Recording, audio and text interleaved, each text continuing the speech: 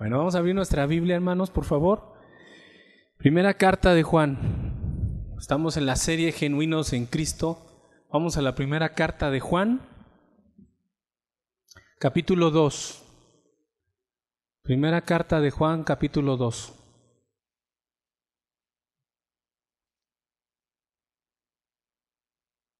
Vamos a ver, hoy vamos a terminar de ver este segmento de la primera carta de Juan que habla respecto del amor, ¿no? Ustedes saben que el amor, podríamos hablar muchas cosas del amor. El amor es un tema vigente todo el tiempo, ¿no? El amor mueve montañas, dicen, el amor inspira todo, pero vamos a ver cómo ve Dios el amor. Primera carta de Juan, capítulo 2, versículos 7 al 11, dice así: Hermanos, no les escribo mandamiento nuevo, sino el mandamiento antiguo que habéis tenido desde el principio. Este mandamiento antiguo es la palabra que habéis oído desde el principio. Sin embargo, os escribo un mandamiento nuevo que es verdadero en él y en vosotros, porque las tinieblas van pasando y la luz verdadera ya alumbra. El que dice que está en la luz y aborrece a su hermano, está todavía en tinieblas. El que ama a su hermano permanece en la luz y en él no hay tropiezo. Pero el que aborrece a su hermano está en tinieblas y anda en tinieblas, y no sabe a dónde va, porque las tinieblas le han cegado los ojos. ¿Okay? Entonces el tema de hoy, hermanos, es el mandamiento antiguo y el mandamiento nuevo. Recuerdan que esta predicación de este tema del amor, llevamos 3 semanas viéndolo y lleva el mismo título, mandamiento antiguo y mandamiento nuevo, porque hablábamos de ese mandamiento que el Señor Jesús restableció, que el Señor Jesús nos dejó muy claro a toda la iglesia, ¿no? Ese mandamiento que es el mandamiento del amor, pero vemos que aquí que reúne las características de que es antiguo y es nuevo a la vez. Es antiguo porque fue dado desde muchos siglos atrás y es nuevo porque el Señor Jesús lo refrescó, le vino a dar un enfoque correcto. Entonces me voy al contexto que ya se lo deben saber de memoria porque ya es la tercera predicación de este tema. El contexto es que el cristiano anda en luz o anda en tinieblas. En luz. Los cristianos estamos llamados a andar en la luz. Y decíamos, andar en luz significa muchas cosas. Muy rápido se las digo para que se les queden bien grabadas. Andar en luz significa ser sincero. Ser sincero con Dios, ser sincero con uno mismo, ser sincero con los demás, ser transparente, ser sinceros. Esa es parte de andar en luz.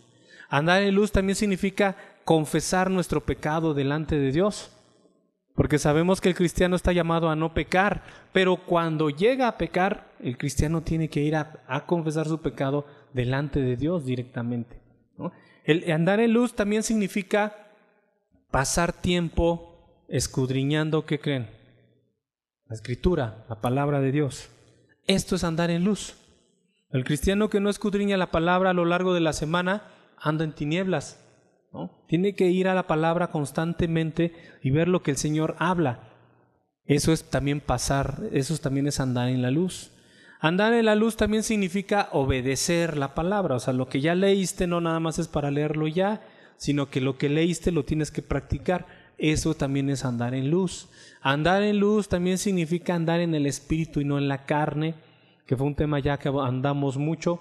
Ustedes saben que andar en la carne es cuando dejamos que nuestra antigua naturaleza gobierne nuestra vida, nuestras pasiones, nuestros deleites, el mundo, todo eso cuando nos absorbe y nosotros nos lo permitimos, andamos en tinieblas. Cuando andamos en el espíritu, eso es andar en luz. Y agregábamos algo más de lo que era andar en luz, y eso de andar en luz es amar a nuestro prójimo. Entonces, cuando un cristiano anda en luz, quiere decir que está en Dios. Y cuando está en Dios, tiene que amar a su hermano.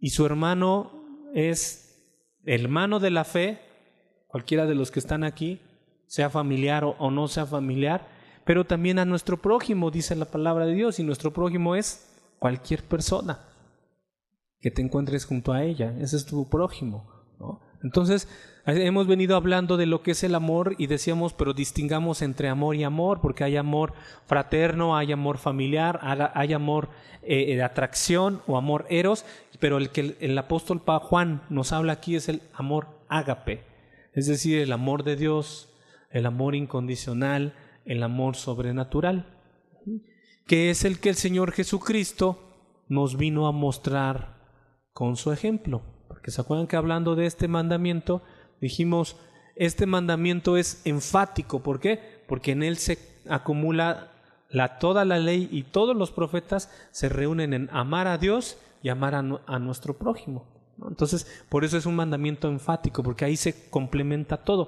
En el Antiguo Testamento era un mandamiento más.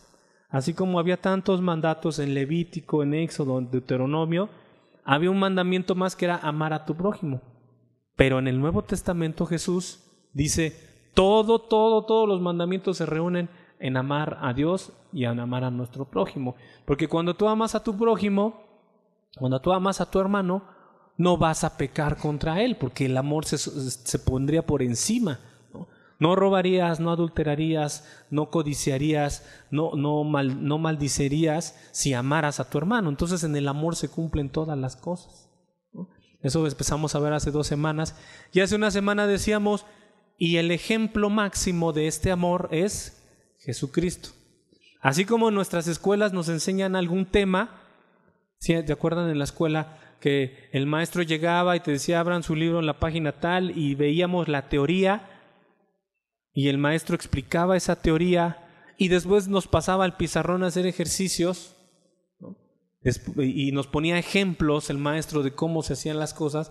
El tercer punto era ya que nosotros lo practicáramos.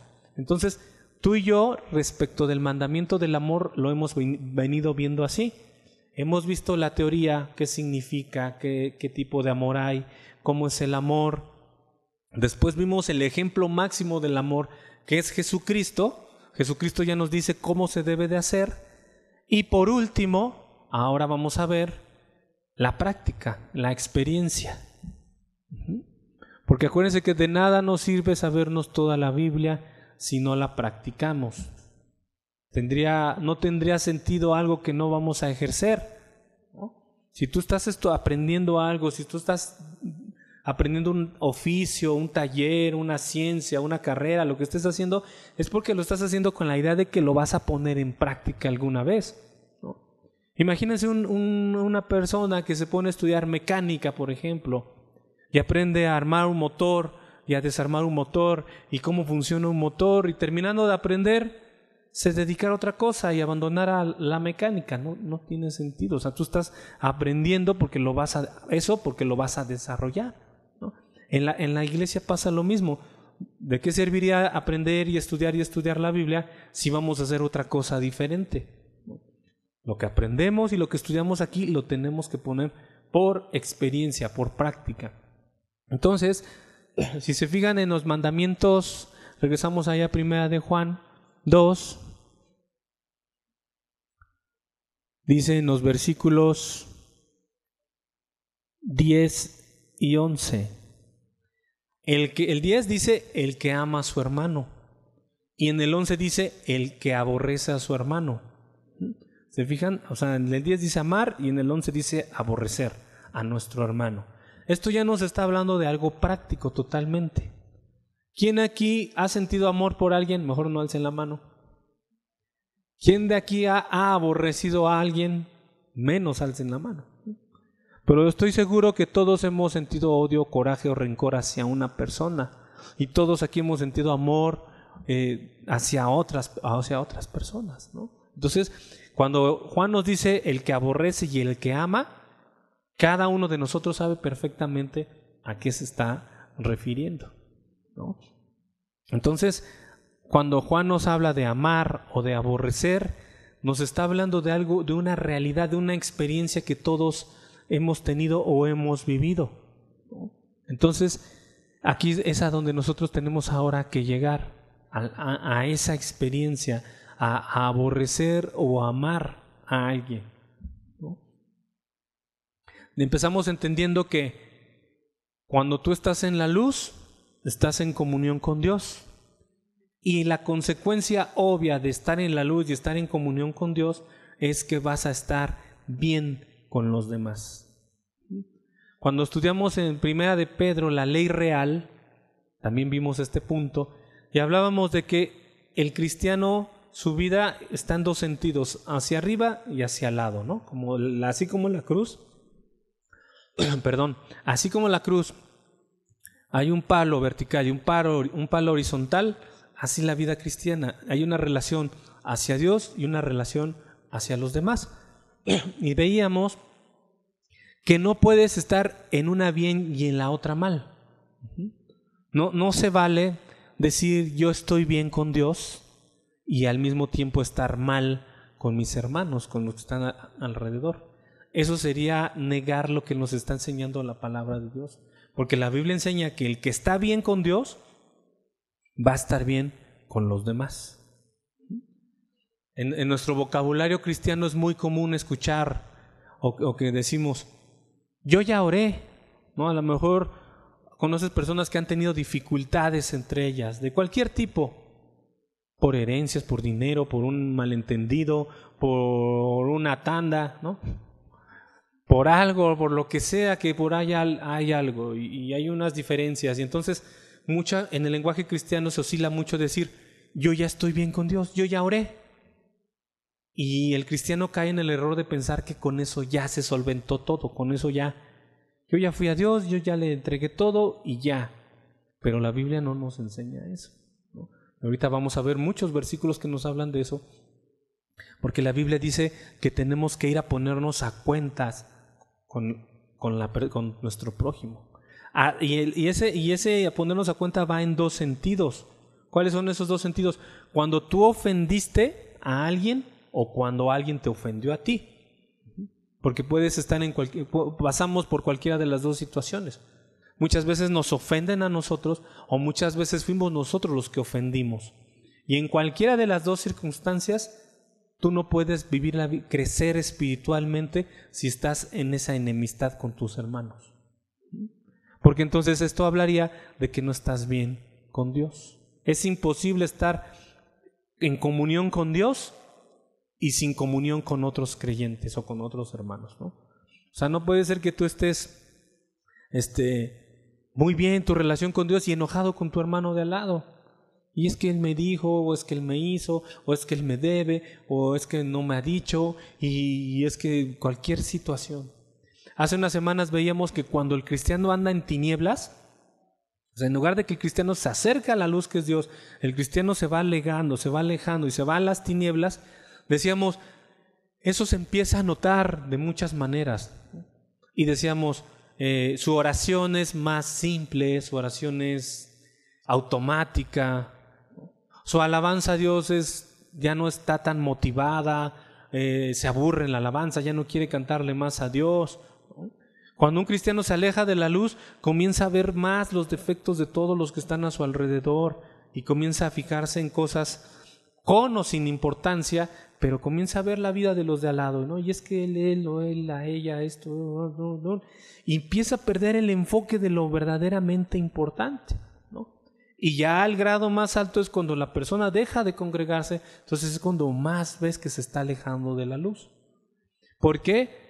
Porque en las cosas de Dios, hermanos, no se valen llaneros solitarios, no se vale vivir una vida espiritual apartada o lejana. Yo conocí a un hombre, ya murió hace unos años, qué bárbaro, cómo leía la Biblia. Y cuando llegaba a verlo, a visitarlo, coincidía con él, y como sabía que yo también leía la Biblia, me agarraba, ¿no? Y empezaba a preguntarme y a decirme o a comentarme y a comentar temas de la Biblia, pero él nunca se congregaba, no le gustaba congregarse, y él decía que él estaba mejor así solito. Ya saben los clásicos argumentos, ¿no? ¿Para qué voy con esos hipócritas? ¿Para qué voy con esos que no sé qué? Y mejor yo solito en mi cuarto, ahí solito estudio y todo. Pues eso, a la luz de la Biblia, no es factible. No es posible. No podemos vivir nuestro cristianismo de manera aislada o individual, por allá, apartado, en un cerro, en el campo, en una casa, ¿no? Porque Dios, hermanos, desde el Génesis nos muestra que Dios nos creó seres sociales. Dios nos diseñó para compartir, para convivir con los demás. El hombre fue también diseñado para tener compañerismo con Dios. Para eso estaba Adán y Eva. Fueron creados, pero había una comunión con Dios, había una relación directa con Dios. Y al mismo tiempo, te repito, hacia los demás. Por eso cuando Dios creó a la mujer, para Adán, en ese momento se instituye el matrimonio y en ese momento el ser es un hombre social porque ya tiene que compartir con otra persona, tiene que aprender a vivir con esa persona. Entonces en ese momento se vuelve un ser social y cuando vienen los hijos, la procreación, pues todavía más social porque ahora hay una relación con su esposa, con sus hijos, con sus nietos y otras familias. Entonces el ser humano está diseñado para vivir en sociedad, no para vivir aislado. Y dentro de toda esa sociedad, Dios también estableció algo para sus hijos, que es la iglesia. La iglesia, hermano, del que tú y yo estemos aquí congregados, no es un invento de algún hombre.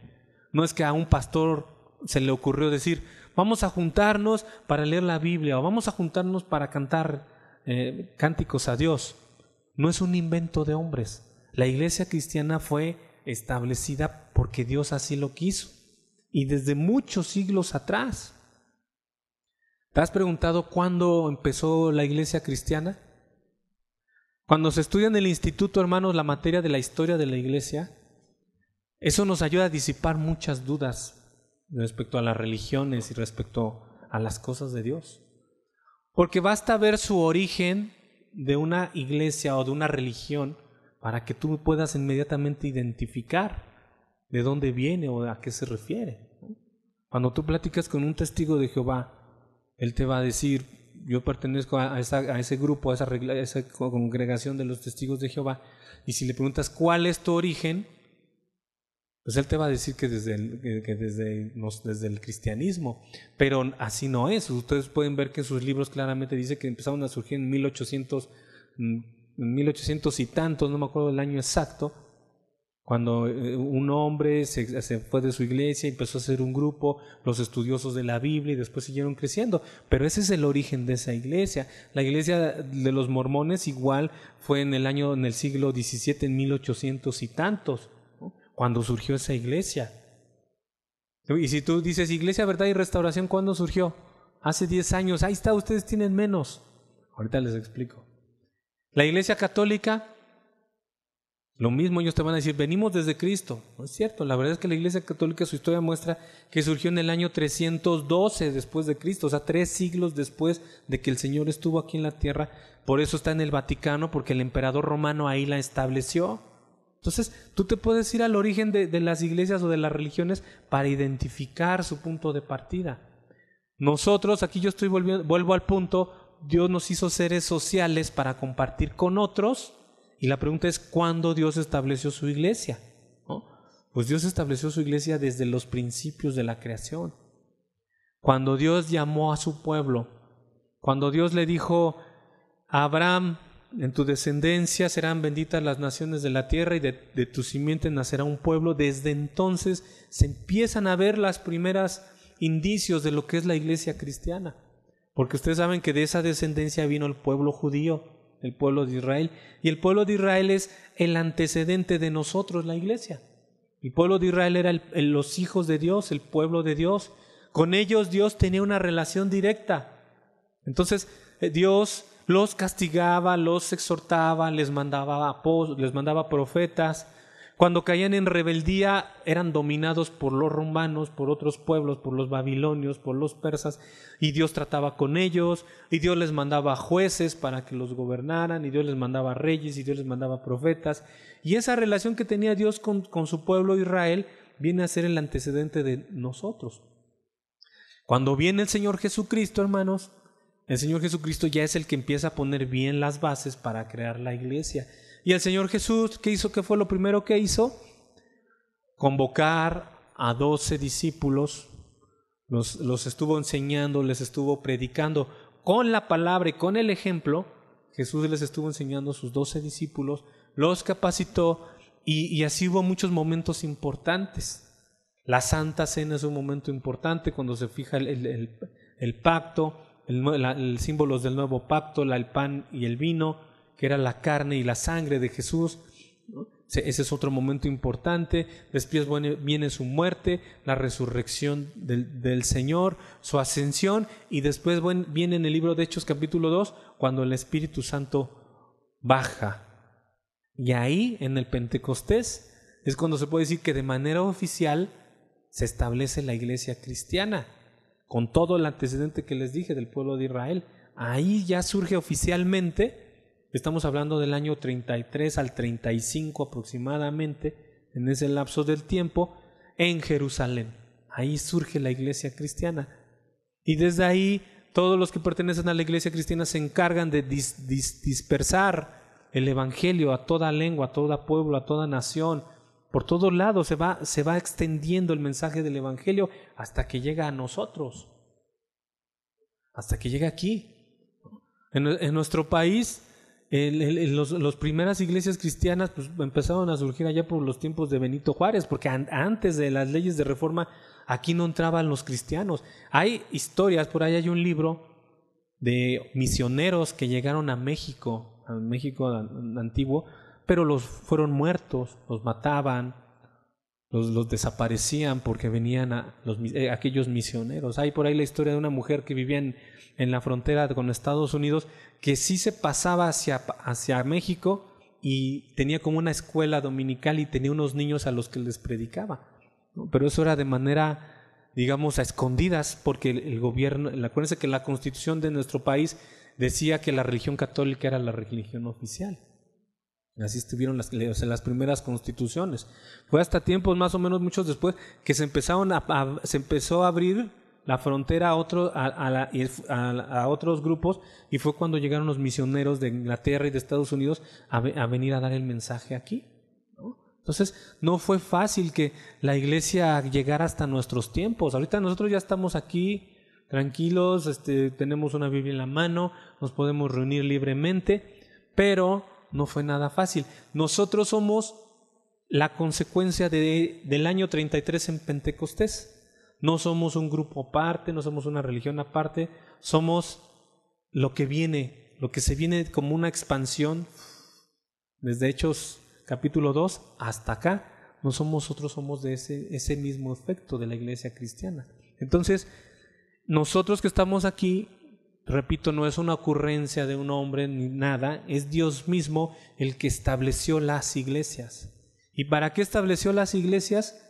Pues para que nos reunamos como hermanos, a adorar a Dios, a aprender su palabra, pero también en ese venir aquí, servir a Dios, adorar a Dios y aprender su palabra, también implica un contacto entre nosotros.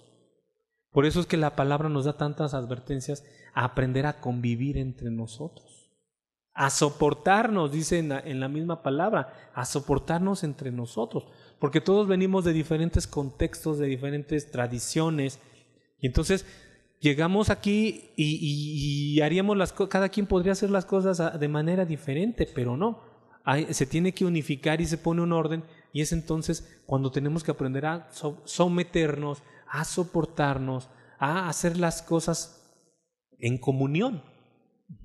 Y para eso, ¿qué creen que se necesite? Amor, ¿no? Imagínense los que están los servidores aquí, ahorita está en la iglesia general, pero cuando están los servidores, pues a los servidores, a todos nosotros se nos pide hacer cosas. Usted limpia, usted estudia, usted hace esto, usted hace aquello. Y si venimos de un contexto que no nos gusta que nos diga nada, pues va a ser muy difícil. ¿Qué se necesita? Amor de Dios. Se necesita aprender tolerancia, paciencia, soportarnos, sobrellevarnos unos a otros. Pero eso es parte de la comunión que Dios quiere entre nosotros, ¿no? Porque si a la primera imagínense que a mí el pastor me dijera, no, pues vas y haces esto. Yo no quiero, me cambio, me voy a otra iglesia, ¿no? Y allá llego y el pastor de allá me dice otra cosa, no me gustó y me voy a otra iglesia y a otra iglesia.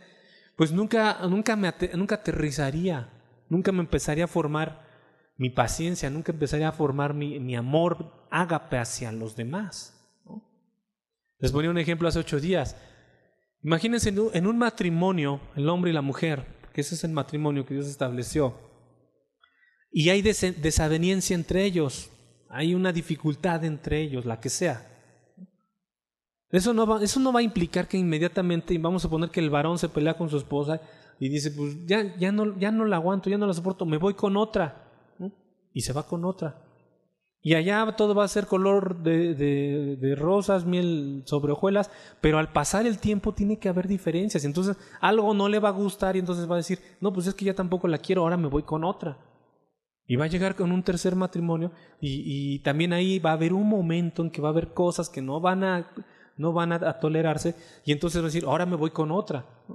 Entonces así pasaría su vida con 4, 5, 6, 7, 20 matrimonios quizá y nunca empezaría a formar la paciencia, la tolerancia, el amor dentro de su matrimonio.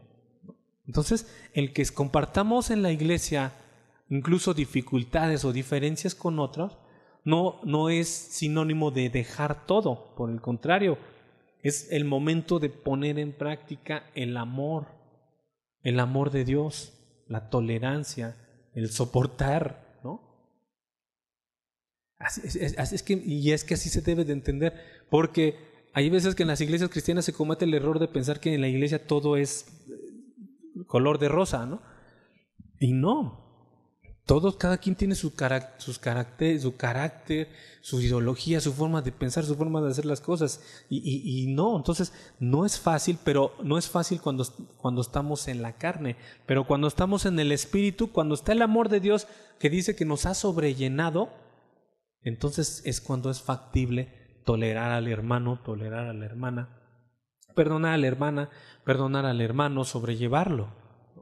Y ahorita vamos a ver varios versículos de eso. Entonces, hermanos, concluimos que no puedes ser un creyente aislado, no puedes ser un creyente solo, porque entonces nunca vas a desarrollar la vida cristiana. No podrías. Solo por allá nunca entenderías si estás haciendo las cosas bien, si estás haciendo las cosas mal, ¿no? Es como si imagínense que el Señor Jesucristo, cuando vino los 3 años que dio de ministerio, imagínense el Señor que se hubiera ido lejos los 3 años y después ya acabando el tercer año hubiera regresado a hacer el sacrificio, nadie hubiera entendido, ¿no? Él caminó entre nosotros, visitaba pueblos, visitaba judíos, visitaba gentiles, sinagogas, predicaba en el mar, predicaba en el campo, predicaba en la montaña, predicaba en todos lados, ¿no? Nunca vieron al Señor por allá apartado, ni solito. También llamó a los 12 discípulos que eran los más cercanos, aunque había muchos que lo seguían, decenas de gente que lo seguía constantemente.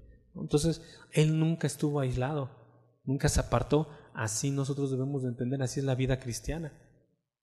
Imagínense si el Señor Jesús no le hubiera tenido paciencia a sus discípulos.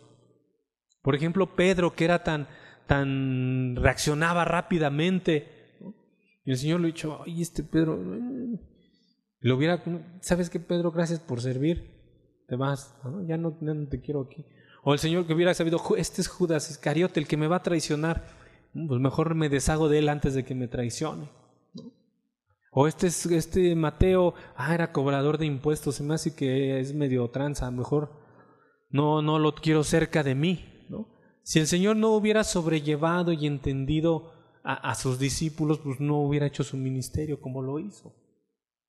Entonces, tú y yo debemos aprender siempre del Señor. Vamos a un versículo, vamos a Mateo 5:21. Mateo 5:21.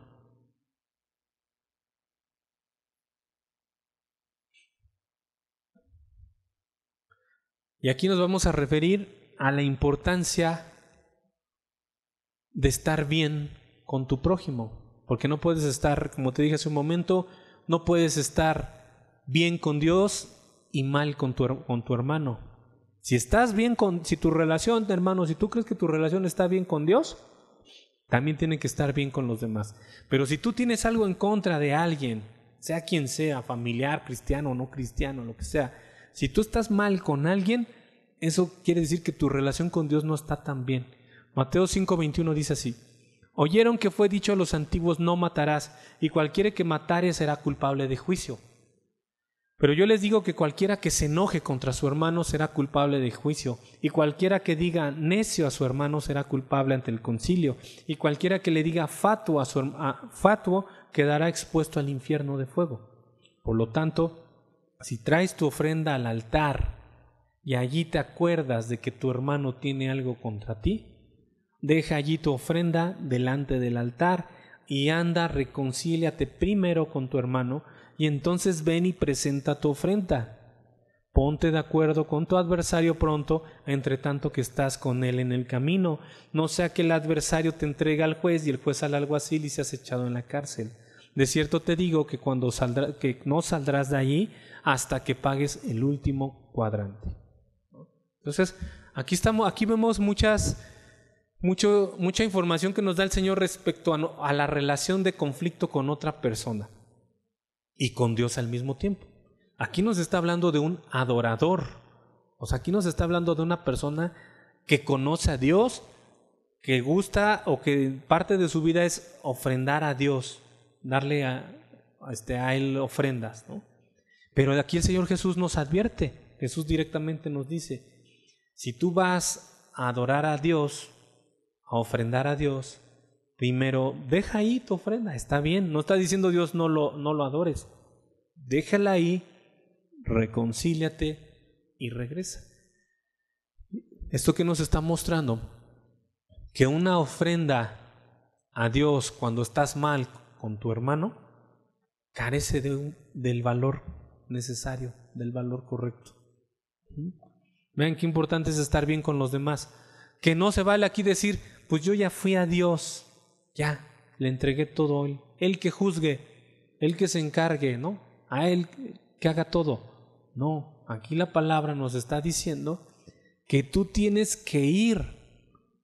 O sea, no te está dando una actitud activa, no que estés pasivo y que ya, sino activamente tienes que ir a buscar al que tiene algo contra ti para ponerte a cuentas. Y por ahí habla también si tienes una deuda con alguien. Esa deuda puede ser en cualquier sentido, puede ser una deuda económica, también puede ser una deuda de algo que hay entre ellos que no está bien. Pues se tiene que saldar, se tiene que acordar cómo se va a arreglar eso.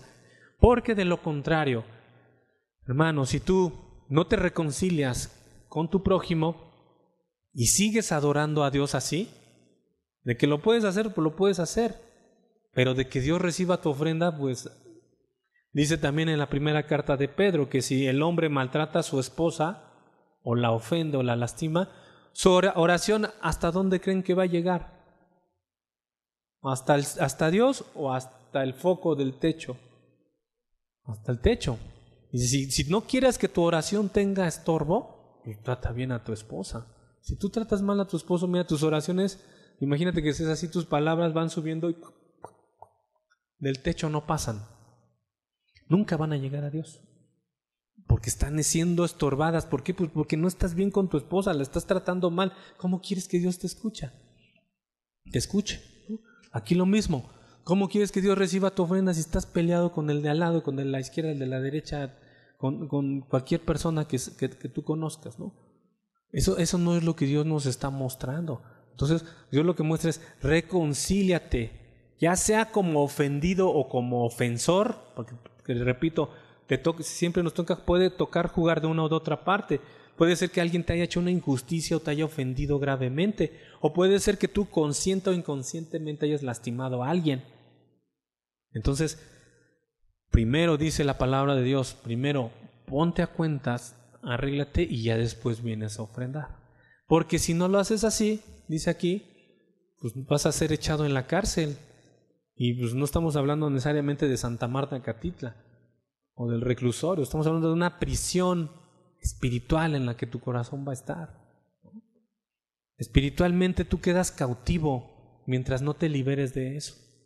Mientras no perdones o pidas perdón, va a haber una raíz de amargura dentro de tu corazón que va a estar estorbando ahí. Y eso no va a permitir tu progreso espiritual, que es lo que queremos.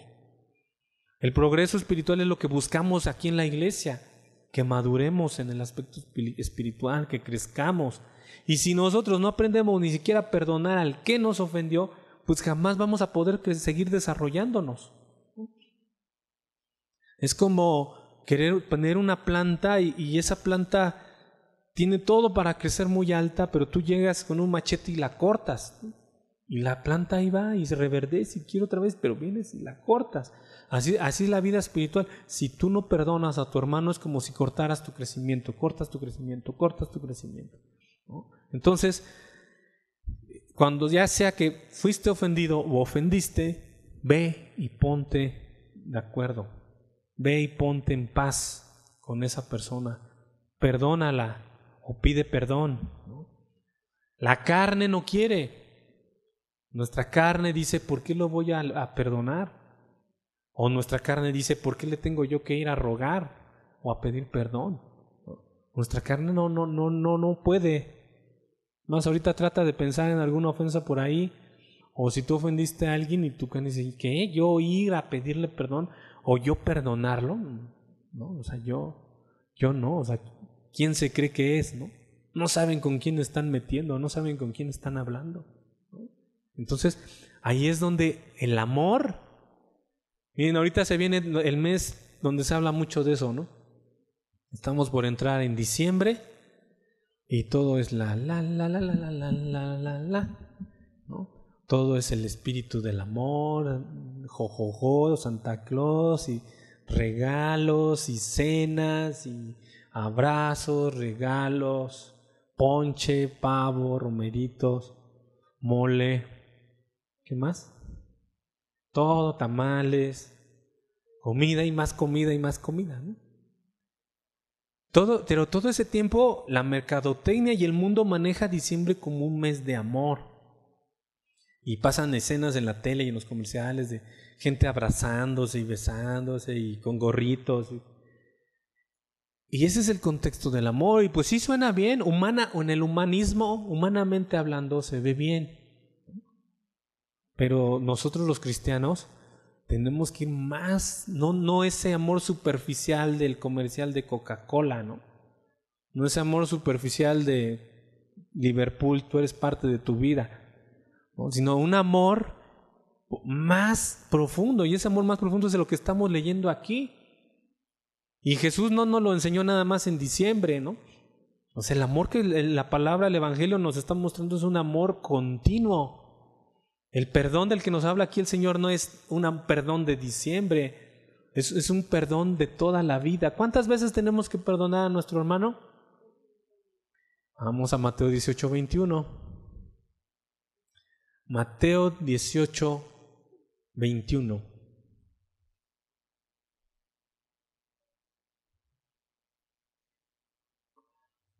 Dice así: entonces se le acercó Pedro y le dijo al Señor Jesús: Señor, ¿cuántas veces perdonaré a mi hermano que peque contra mí? ¿Hasta 7?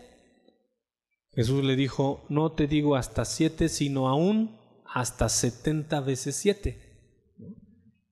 Entonces, si tú multiplicas 70 por 7, 7 por 0, 0, 7 por 7, 49, nos da un total de 490. ¿No? Entonces, matemáticamente podremos decir, y entonces 490 debo de perdonar a mi hermano nada más. Pues no, hermanos, esto solamente es un hebraísmo, era una forma de explicar algo. Cuando se decía en esos tiempos 70 veces 7, lo que estaba diciendo es hasta el infinito y más allá, sin fin, sin límite de tiempo, todas las veces que sean necesarias. A eso se refiere el 70 veces 7. Porque dentro del judaísmo sí tenían un límite, sí tenían como un marcador. Ya me ofendiste una, ya me ofendiste 2, a la tercera y vas a ver, o tercera y una más te voy a dar chance. Y sí, dentro del humano, dentro del ser humano, sí tenemos que hacer eso. Ya le perdoné 3, pero una más ya no estoy dispuesto a perdonarlo. Le he perdonado 10 años, pero ya, hasta aquí, ya me colmó, ya llegó a a mi coronilla, llegó al límite de mi aguante, ya no puedo más. Esa fue la gota que derramó el vaso, decimos. Así nos movemos nosotros, nuestra paciencia está limitada. Te aguanto, o como el de comercial de cuenta hasta 10, ¿no? A 10, descanso. No, así es el hombre, o sea, es acumula, guarda rencor, y entonces cuando llega a esa última ofensa, como una explosión atómica, ¿no? Porque estuvimos acumulando durante mucho tiempo, como un score, como un marcador. Imagínense, hermanos, si Dios tuviera un marcador de nuestras ofensas, ¿qué nos hubiera ya hecho el Señor?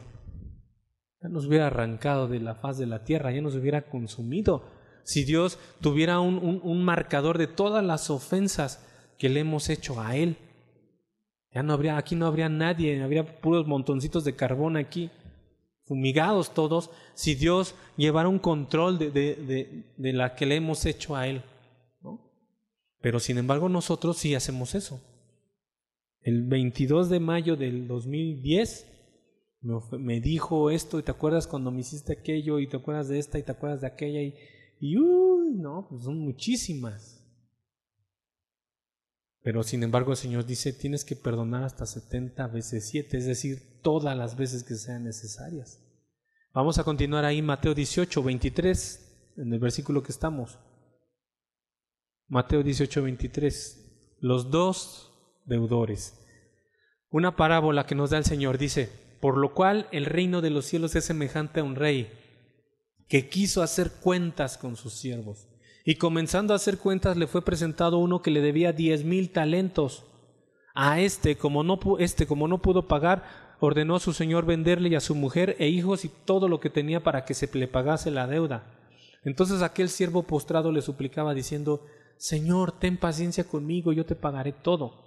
El señor de aquel siervo, movido a misericordia, le soltó y le perdonó la deuda.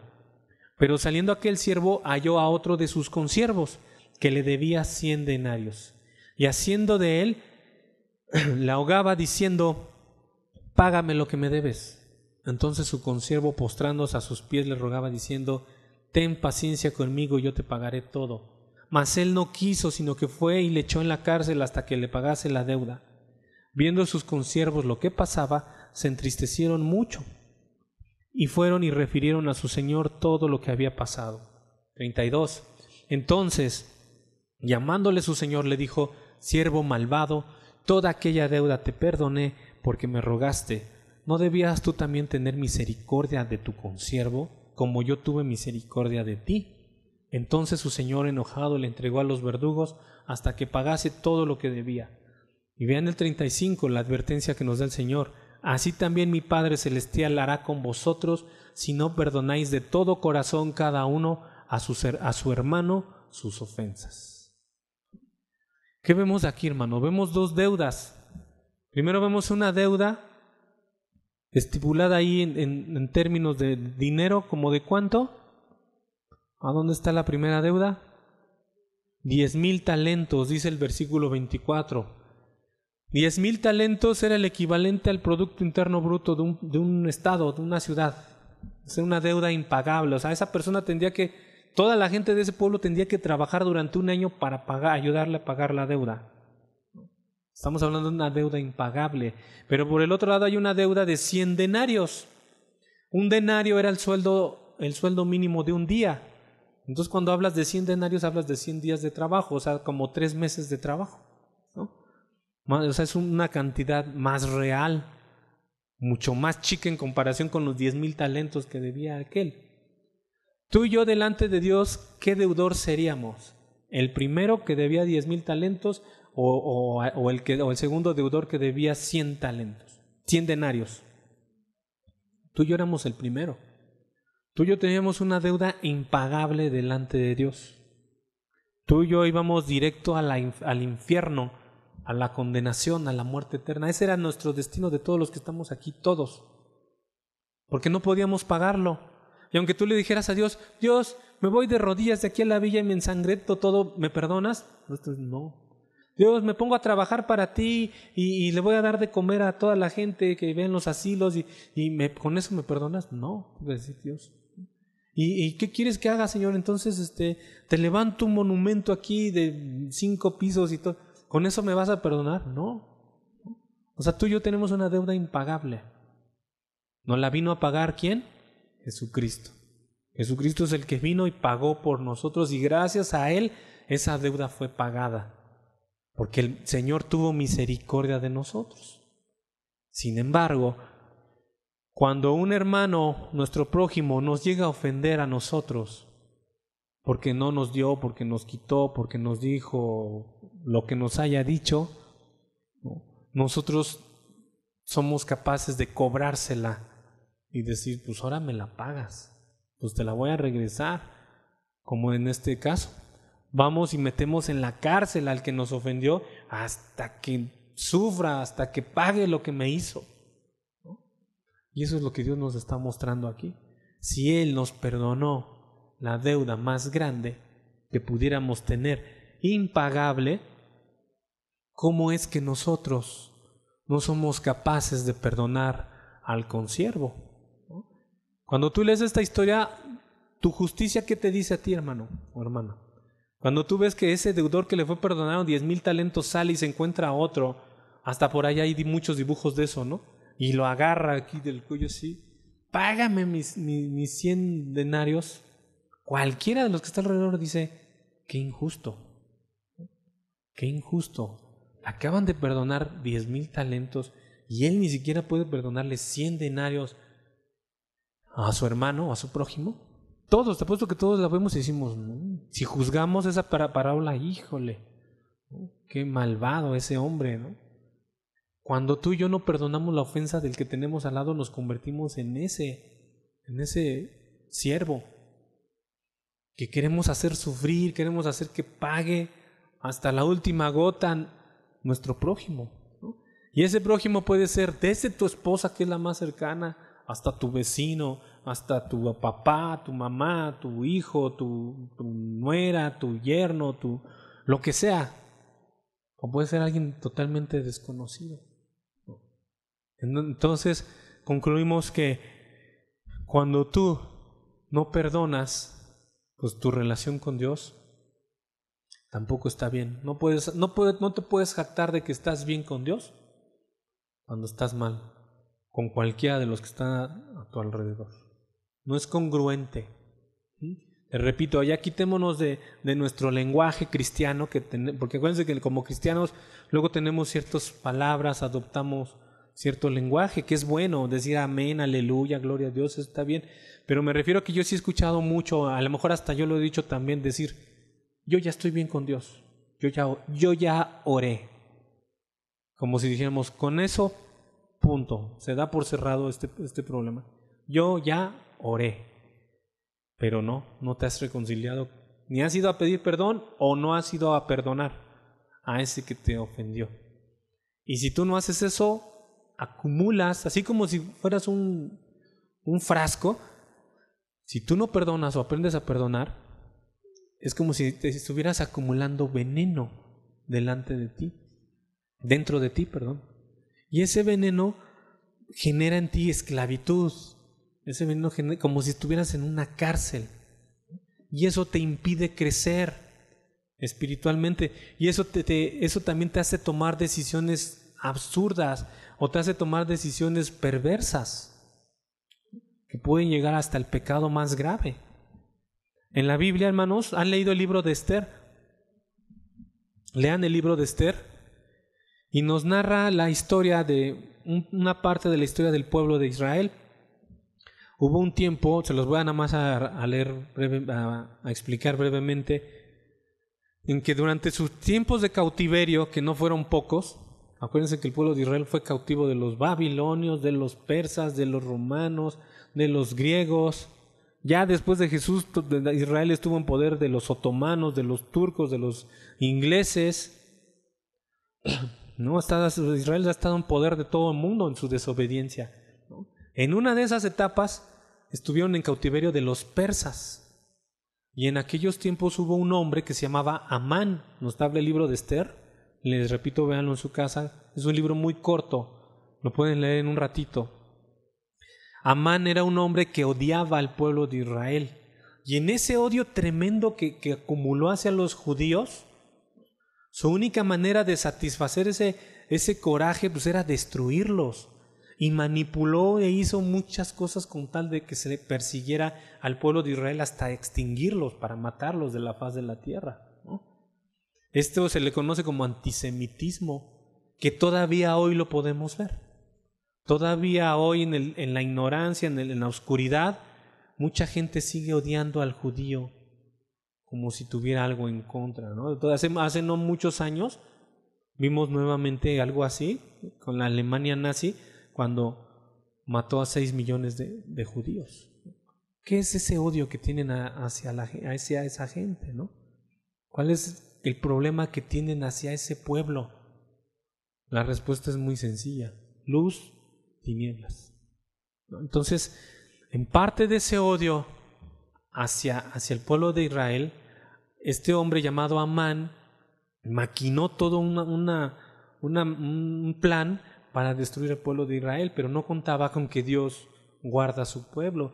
Y él utilizó a Esther para que ella se presentara al rey, y ustedes pueden leer toda la historia, de manera que el pueblo de Israel se pudo defender. Y en un lugar donde iban a ahorcar a los judíos, el que terminó ahorcado fue precisamente Amán, este hombre perverso que quería deshacerse del pueblo de Israel. Entonces, eso es lo que pasa, hermanos, cuando guardamos rencor, cuando guardamos odio hacia una persona. Lo único que nos estamos haciendo es el harakiri, nos estamos matando a nosotros mismos.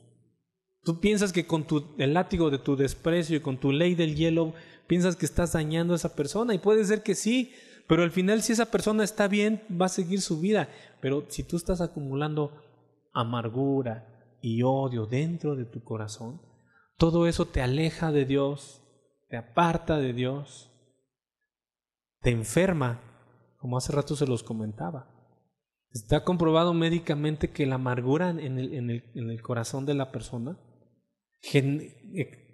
detona enfermedades del sistema inmunológico, ¿no? No estoy aquí tratando de hacerme humanista, pero ¿quién creó el cuerpo? ¿Quién diseñó el cuerpo, hermano? Dios lo hizo. ¿Quién puso la melanina y quién puso todos los químicos que están en nuestro cerebro y que se segregan por todo nuestro organismo, en la sangre? Dios nos diseñó, Él sabe lo que nos conviene y lo que no nos conviene. En el Antiguo Testamento Dios tiene leyes de sanidad, leyes de salud, de cómo se deberían de tratar los residuos, qué comer, qué no comer, cosas que, porque Dios nos diseñó, sabe qué nos conviene y qué no nos conviene. Lo mismo, Dios sabe que la falta de perdón crea en nosotros una amargura que puede detonar en un momento dado una enfermedad en nuestros cuerpos, del sistema inmunológico. Les comentaba a los hermanos hace un momento que hay un pastor cristiano que también es médico, es doctor, y explicaba esto, ¿no?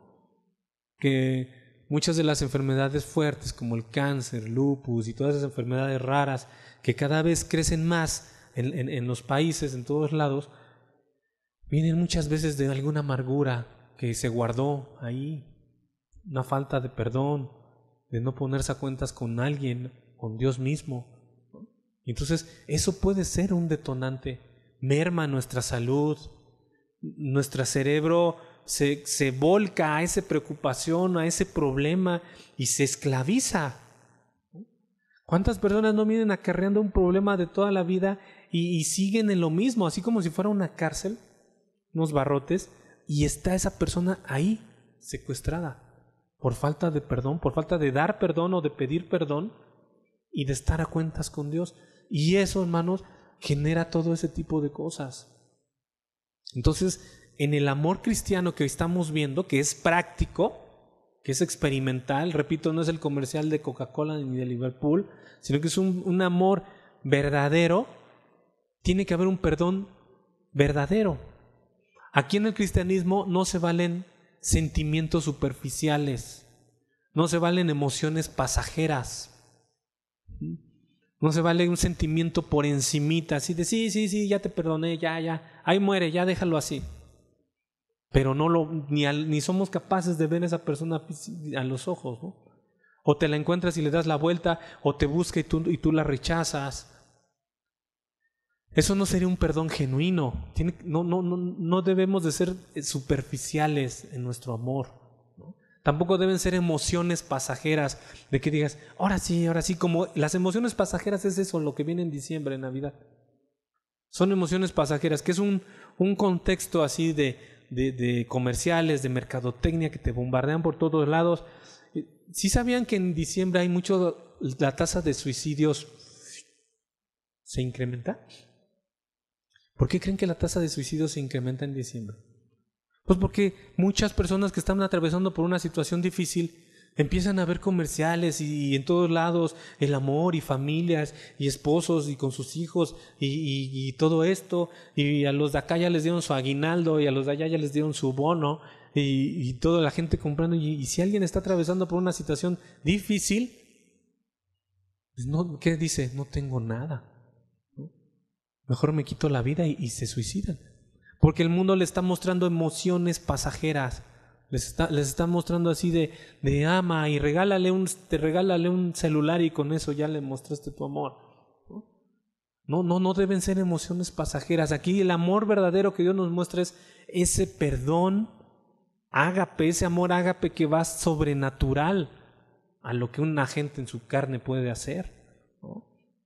Entonces, si perdonas o vas a pedir perdón, que sea verdaderamente de corazón, no sea algo pasajero ni superficial. Eso es lo que nos está pidiendo el Señor. Aquí en Mateo, que leímos Mateo 18:35, Mateo 18:35 dice claramente: así también mi Padre Celestial hará con vosotros si no perdonan de todo corazón. O sea, Jesús en el versículo 35 sabe cómo es nuestra naturaleza humana, que perdonamos, pero aquí Él dice: perdona de corazón, es decir, de profundidad, desde el interior de tu ser. Perdona de corazón a tu hermano sus ofensas. Entonces vemos que el amor cristiano es una cosa práctica totalmente. Es una cosa práctica. El amor cristiano es algo que es de la vida diaria. Dice, les voy a leer varios versículos. No los busquen, para que si no va a haber un momento en el que ya no van a saber dónde están. En Juan 13:14, por ejemplo, dice que nos lavemos los pies unos a otros. Que nos lavemos los pies unos a otros. En Romanos 12:10 nos dice que debemos de preferirnos unos a otros. En Romanos 12:16 dice tener la misma mente unos con otros. En Romanos 14:13, no juzgues unos a otros. Dice en Romanos 15:7, recibirse unos a otros. Romanos 15:14, exhortarse unos a otros. Primera de Tesalonicenses 5:11, edificarse unos a otros. Gálatas 6:2, soportarse las cargas de unos a otros. Santiago 5:16, confesarse las faltas de unos a otros. Primera de Pedro 4:9, ser hospitalarios unos con otros. Entonces, la Biblia está llena de instrucciones en la que tú debes preferir a tu hermano, no juzgar incorrectamente a tu hermano, recibir a tu hermano, exhortar a tu hermano, edificar a tu hermano, soportar a tu hermano, confesar las faltas de tu hermano, ser hospitalario con tu hermano. Entonces, ¿qué más nos puede decir la palabra de Dios? ¿Qué cosa más práctica nos puede decir la palabra de Dios? Entonces, el amor cristiano, hermano, se traduce en acción, en actitud, no nada más en un mero sentimiento, no nada más un corazoncito ahí, te amo, ¿no? Un mensajito así de te amo con todo mi corazón y ya. No estoy diciendo que no lo hagan, ¿eh? También es una manera de expresar tu amor. Si le quieres regalar un celular, regálaselo. Ahora que hay aguinaldo, también se vale. O sea, si tú lo procuras con algo, está bien. Pero eso nada más es lo emocional, es lo de arriba. Y se vale. En el amor fraterno es válido. Pero el amor de Dios va más abajo. Así como un geyser en el mar que lo que se asoma pues está bien, un obsequio, un regalo, unas palabras de amor, ¿no? Pero abajo debe de haber toda una infraestructura fuerte que valide ese amor. Entre los matrimonios ese es el amor que tenemos que cultivar. No nada más debemos cultivar el amor de arriba, el del corazoncito, el de te amo, eso está bien. Abajo tiene que haber toda una plataforma de un amor de Dios que solidifique el matrimonio. Porque si no, como te dije hace un momento, cualquier diferencia, y ahí nos vemos. Cada quien agarra su maleta, su ropa y me voy con mi mamá y el otro se va con su mamá y se acabó. No, tiene que haber abajo un sólido, una raíz sólida. Y esa raíz sólida solamente nos la da nuestro Dios. El amor de Dios, el amor ágape. Y ahí se va traduciendo. ¿Qué le sucede a un cristiano que no ama a sus hermanos? ¿Qué le sucederá a un cristiano o cristiana que no ama a sus hermanos? A esos cristianos que dicen, yo estoy bien con Dios y pues con los demás no me importa nada. Bueno, pues número 1, vive en tinieblas. Y vivir en tinieblas, ya se los dije, significa una oración limitada, una oración estorbada, una alabanza triste, no un corazón gozoso. Un cristiano que no ama a sus hermanos, pues es tropiezo, tropieza a él y hace tropezar a otros. Imagínate en una casa donde el papá tiene falta de perdón hacia la mamá o la mamá tiene falta de perdón hacia el varón. Ellos están en tinieblas y falta esa falta de perdón. Y están tropezando. Pero en ese tropiezo, ¿quiénes creen que se van a venir junto con ellos? Los hijos también. Porque los hijos van a estar viendo esa enemistad entre sus padres, que uno le dice a la otra y la otra le dice al otro, y hay discusión, y hay diferencias, y los hijos ven, y los hijos nos conocen bien, ¿no? Saben cómo somos, y aparte ellos son buenos jueces a la hora de ver las cosas. Pero en ese ver a su mamá y a su papá, ellos van a tropezar también, porque van a ver esa falta de perdón entre ellos. Entonces, ¿qué pasa? Tu progreso espiritual está estancado por tu falta de perdón y de amor a tu hermano, tu prójimo. Bueno, pues ese progreso se queda estancado y tus hijos también se van a quedar estancados ahí contigo. Y después, con el pasar de los años, a lo mejor ahorita tienen 10 o 12, pero cuando tengan 17, 19 o 20, entonces te van a decir, vámonos a la iglesia el domingo. Te van a decir, no quiero ir. Ya no quiero ir. Vamos, ándale. No. Y a ver, oblígalo. Como cuando era chiquito que guardabas 3 pañales en una bolsa y una mamila y vámonos, ¿no? Y no, a ver, di que no, bebé. Ya está allá arriba, ¿no? De 5, de 7 años, ya está allá arriba. De 11, de 12 se acaban de salir, ya podemos hablar tranquilos. De 15, pero de más de 15, 17, 18, 19, 20, 25, a ver, tráelo a la fuerza a la iglesia. O solo que lo traigas con 3 policías que te ayuden a traerlo. ¿Por qué? Porque a lo mejor hubo esa falta de amor dentro del matrimonio y nos caímos y tumbamos a nuestros hijos junto con nosotros. Retrasamos nuestro progreso espiritual. Nos convertimos en una piedra de tropiezo para nuestros hijos, para nuestra esposa. O no solo nuestros hijos, también tenemos mucha familia alrededor. Tu suegro, tu suegra, a lo mejor son creyentes o quien sea. Y entonces tú estás obstaculizando que ellos vean la luz. Porque tú como cristiano eres luz. Jesús es la luz, nosotros reflejamos la luz de Jesús. Entonces tú en tu familia, tú eres como ese foco gigante de 500 watts que está alumbrando a Cristo, ¿no? Pero cuando no perdonas a tu hermano, en lugar de 500 watts, ni a foco de Navidad llegas, hermano. Ahí un chisguete de luz, ¿no? ¿Qué va a ver tu familia alrededor? Nada, ¿no? Pues creo que mi primo es cristiano, creo que mi tío es cristiano. Uy, pero ay, yo lo vi la otra vez echándose un cigarro allá afuera. Yo lo vi la otra vez que iba con una señora que no es su esposa. Yo lo vi bailándose una salsa a la fiesta de fin de año. Yo lo vi echándose unas chelas allá afuera de la vinatería, ahí estaba con no sé quién. No, y la otra vez venía mi tía con el ojo morado. No, mis primos andan bien mal, ya se quieren ir de su casa, ya no quieren vivir ahí. Dicen que es un infierno y que no aguantan, ¿no? ¿Cuál luz? ¿Cuál luz? Eso es oscuridad. Entonces, no estamos alumbrando y eso todo puede venir precisamente por esto, por la falta de perdón, de perdonar o de pedir perdón.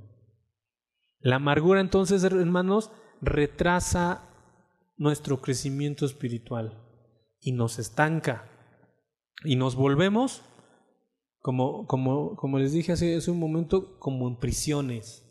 Estamos ahí como aprisionados en cárceles y aunque aprendamos la Biblia, no crecemos, no estamos creciendo. Entonces, eso es lo que, por eso el apóstol Juan, como les dije, es el apóstol de ¿qué? ¿Cómo lo conocen?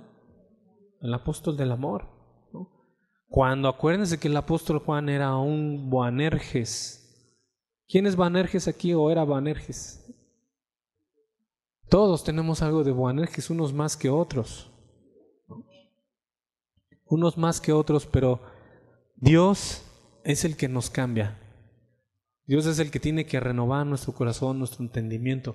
Y hermanos, por favor, hay que aprender a perdonar. No quieras hacerlo en tu carne, porque no vas a poder. No quieras hacerlo en tus fuerzas, porque esa persona no lo va a merecer, ¿no? No se lo platiques a tu primo, a tu prima que no sabe de Dios, porque te va a decir, no seas tonta o no seas tonto. ¿Cómo crees? ¿No? ¿Cómo crees que lo debes de perdonar? No lo perdones. Que pague, ¿no? Que pague lo que hizo. No pidas consejo. O sea, tu carne dice no perdono. La carne no debe de irle a pedir consejo a otra carne. Porque otra persona que anda en la carne te va a decir, es más, no te va a decir no lo perdones, no te va a decir mándale a que le den una calentadita por ahí. Imagínense la carne consultando a la carne. ¿Qué va a dar? Carne, muerte. Ve a Dios y ve estas parábolas de los dos deudores. Ve al Señor Jesús en la cruz. Ve al Señor Jesús predicando. Ve al Señor Jesús cuando tuvo misericordia por todos los que estaban ahí escuchándolo y dijo, tengo misericordia porque son como ovejas que no tienen pastor, que están solos ahí creciendo, sujetos a sus emociones, sujetos a todo eso, ¿no? Tan estaban sujetas la gente a sus emociones que un domingo lo recibieron con palmas y con halagos, Hosana, Hosana al Hijo de David, y al siguiente, la misma semana, lo estaban gritando crucifíquenlo, ¿no? ¿Cómo era esa gente? Totalmente variable. Cuando el Señor les dio pan y pescado hasta saciarse, lo querían hacer rey, y a los pocos años, al poco tiempo lo querían matar. Así es el ser humano en su carne. Entonces, tu carne, hermano, que no consulte la carne, tu carne vaya al Espíritu para que puedas perdonar a quien te ofendió. Y si yo les preguntara al ser humano quién ha sido ofendido, estoy seguro que todos la levantarían. Si yo dijera quién ha ofendido a alguien, pues yo creo que algunos con todo y así, pero también, porque todos hemos dañado a alguien de una u otra forma. Con palabras, con acciones, de muchas maneras. Entonces, vayamos a Dios y veamos cómo fue su amor de Él hacia nosotros, para que nosotros lo repercutamos, hagamos lo mismo que Él hizo. Y esa es la única manera de vivir en libertad, porque eso es lo mejor de todos todavía, hermanos, que es para nuestro propio bien. Ni siquiera dices, pues, Él se va a salir con la suya, no, o ella se va a salir con la suya, no. Es para nuestro propio bien, para que vivamos en libertad, en gozo, en paz, tranquilidad, nosotros sabiendo que estoy bien con Dios y que verdaderamente estoy bien con los demás. De eso se trata, lo que nos dice la palabra. Vamos a orar, hermano. Cierra tu cuaderno.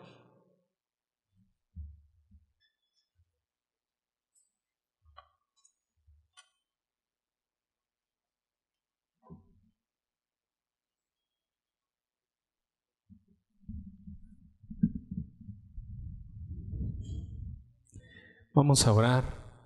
Cierra tu cuaderno, tu Biblia.